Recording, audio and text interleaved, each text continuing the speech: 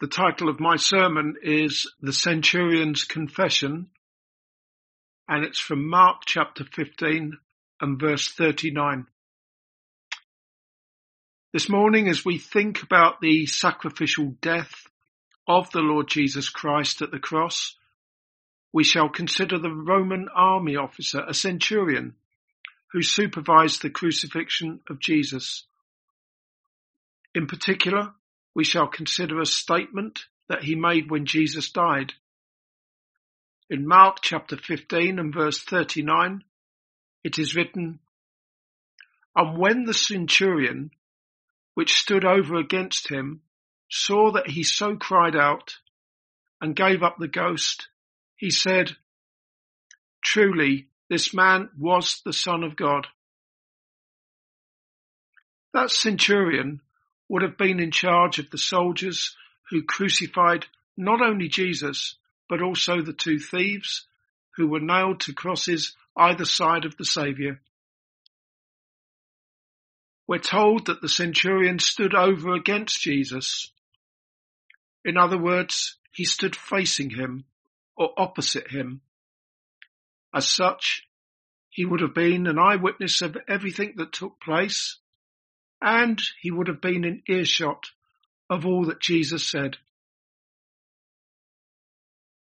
Apart from the crucifixion of Jesus and the two thieves, the centurion had probably supervised the execution and death of many other people. However, what he saw and heard with regards to Jesus must have been altogether different from anything that he'd seen or heard before at a crucifixion, for him to say, "Truly, this man was the Son of God."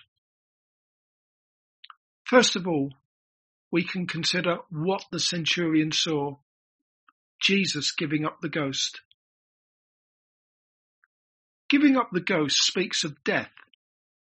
Let's make no mistake about it. Christ died on that wooden cross. He was brought as a lamb to the slaughter, and he was put to death on that cross. As it is written in Romans chapter 5 and verse 8, "But God commendeth his love toward us, in that, while we were yet sinners, Christ died for us." Most Muslims believe that death by crucifixion was not a worthy death for a good prophet like Jesus, that he was taken up into heaven without dying, and that someone else died on the cross in his place. That just highlights the ignorance that is in them because of the blindness of their hearts. By saying that someone else died in Christ's place, they reduce the crucifixion of Jesus to a pretense. The clear teaching in the Bible is that, in accordance with God's determinate counsel and foreknowledge, wicked hands crucified the Lord Jesus Christ, and they slew him. In other words, they put him to death. In light of that clear teaching in both the Old and New Testament, anyone other than Jesus dying on the center cross between two thieves amounts to a deception of the highest order by none other than Almighty God, and clearly that is not the case. Giving up the ghost, as it applies to the Lord Jesus Christ, does not just mean dying. It signifies a death that was attended by peace and joy, with Jesus knowing that what would follow would be his triumphant return to God, having completed his work of redemption. When Jesus was crucified and put to death, he endured the cross for the joy of heaven that was set before him, despising the shame, and is seated at the right hand of the throne of God. And something of that joyful expectation would no doubt have been observed by the centurion. In the same way, unbelieving hospital staff will often detect a peace and even a joy emanating from dying saints who have a hope that reaches up to heaven, where their Saviour Jesus Christ now is. I've seen that peace and joy in dying Christians on several occasions as they have been strengthened and comforted by God right up until they have given up the ghost. Abraham was someone who didn't just die when he gave up the ghost. Genesis chapter 25 and verse 58 describes Abraham's death in the following way. Then Abraham gave up the ghost and died in a good old age, an old man and full of years, and was gathered to his people. What do you suppose that means? Abraham gave up the ghost and was gathered to his people. The Bible commentator John Gill explains it this way. Gathered to his people, which is to be understood not of his burial, there being only the body of Sarah in the tomb in which he was laid, but of the admission of his soul into the heavenly state upon its separation from the body, when it was at once associated with the spirits of just men made perfect. It seems clear to me that the man of God Abraham, who was a stranger and a pilgrim in this world, died with a joyful and certain expectation that his soul would be taken up to a heavenly city which have foundations, whose builder and maker is God.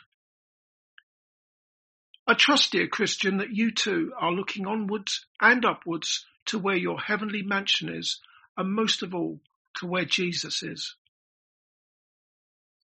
Secondly, we can consider what the centurion heard. A dying Jesus declaring his trust in God.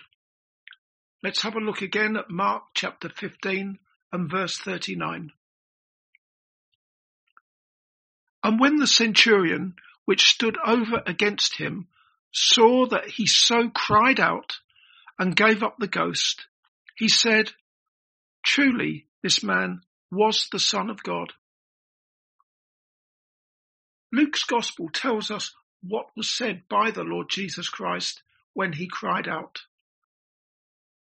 In Luke chapter 23 and verse 46, it is written, And when Jesus had cried with a loud voice, he said, Father, into thy hands I commend my spirit. And having said thus, he gave up the ghost. When the centurion heard Jesus saying, Father, into thy hands I commend my spirit, that must surely have been a clear message to him and to others who were in earshot that even in death, Jesus was trusting in God, whom he addressed as Father, to receive his Spirit into heaven. Also, by addressing God as Father, those words of Jesus would have been consistent with his affirmation to the chief priests at his trial the night before that he is the Son of God. The centurion would no doubt have been informed that Jesus had already claimed to be the Son of God, and then he heard Jesus, in his dying breath no less, addressing God as Father. That must surely have given the centurion much food for thought. For me, what is so amazing about the gospel of Christ is that Jesus really is the incarnate Son of God, who became obedient unto death, even the death of the cross, as the sacrificial Lamb of God, when he bare away my sins. Thirdly, we can consider the confession of others. Not only did the centurion confess Jesus to be the Son of God, but so too did they that were with him, according to Matthew chapter 27 and verse 54. Surely They that were with him refers to the soldiers, his executioners, the very men who had nailed him to a wooden cross and lifted him up to die. Earlier on, those soldiers had mocked Jesus when they crowned him with thorns, when they bowed the knee before him, and when they said, "Hail, King of the Jews," as they spat upon him. But this was very different. There was no more mocking. Those soldiers would no doubt have executed many others on previous occasions, and like the centurion, they would have observed that everything about this particular crucifixion was different. Apart from the observations that have already been considered, the centurion and his soldiers would have heard Jesus triumphantly declaring, "It is finished," before he gave up the ghost. When Jesus said that, he was declaring that he had made an end of sin, that he had paid the price for freedom from sin for all who have shown repentance towards God and trusted in him. Also, Jesus had said, "Father, forgive them, for they know not what they do." He said to the repentant thief, "Verily I say unto thee, today thou shalt be with me in paradise." Also, according to Matthew chapter 27 and verse 54, the centurion and his soldiers feared greatly when they said, "Truly this was the Son of God." The reason they feared greatly was because the earth shook, the rocks split apart, tombs opened, and the bodies of many godly men and women who had died were raised from the dead. Also, according to Matthew chapter 27 and verse 45, darkness had fallen upon the land. That was in the middle of the day, when it should have been bright and sunny. Precisely how much the centurion and the soldiers heard, I don't know. And I'm not suggesting that they would have understood everything that they heard, but even so, when you bring together all of those cataclysmic supernatural events that happened and what Jesus said, they must have had much food for thought. Coming again to what the centurion and his soldiers declared after all that they had heard and seen, truly this man was the Son of God. That statement is not in the same league as the confession of the Apostle Peter, who in Matthew chapter 16 and verse 16 said to Jesus, "Thou art the Christ, the Son of the living God." What Peter said makes much more sense to me. A confession that Jesus is the Son of God, not was the Son of God, which suggests that Jesus somehow ceased to be the Son of God. Perhaps what those men said was influenced by a pagan understanding of God that embraced numerous gods, including their colonel-in-chief, the Roman Emperor. As the Bible commentator Albert Barnes said, they had heard, probably, that Jesus professed to be the Son of God. Seeing these wonders, they believed that God was now attesting the truth of his professions. The centurion was a pagan and had probably no very distinct notions of the phrase the Son of God, perhaps understanding by it only that he was like the pagan heroes who had been deified. But he certainly regarded these wonders as proof that he was what he professed to be. In the original, it is a Son of God, an expression perfectly suitable to a polytheist who believed in the existence of many gods. Unlike Peter and the apostles, those men had not walked with the Lord Jesus Christ for the past 3 years. And they most certainly did not have the New Testament that has verses that speak of Jesus being the creator. For example, in John chapter 1 and verse 3, it is written about Jesus, "All things were made by him, and without him was not anything made that was made." And then there's the numerous verses that speak of Jesus being the only begotten Son of God. And those verses that speak of Jesus being sent into the world as the sacrifice for sin, such as John chapter 1 verse 29, where John the Baptist heralded the coming of Jesus with the words, "Behold the Lamb of God, which taketh away the sin of the world."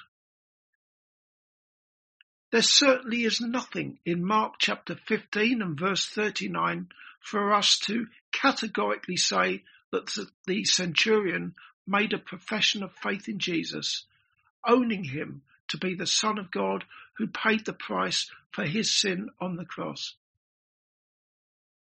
If we said that, then we'd have to say the same thing for the 12 or so soldiers who also said, surely this was the Son of God.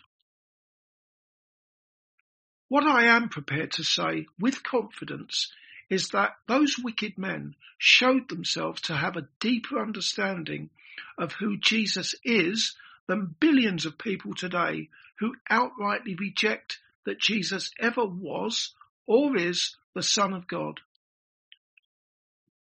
With our completed Bibles, we not only have a record of what those men heard and saw, we have much more besides, and there really is no excuse for any of you to not believe that Jesus is the Son of God and to not receive him as your Saviour from sin.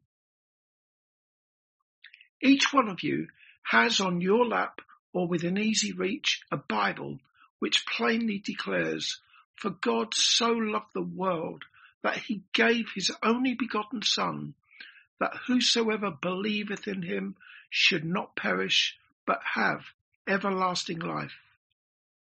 You have a Bible that declares that Jesus, having paid the price for sin, is risen from the dead, that he is alive, and that he is coming again to judge the living and the dead. When that great event happens is not given unto us. Even so, the Bible makes it very clear that Jesus is coming again. Therefore, repent, believe the gospel, and join with others who say, "Even so, come, Lord Jesus."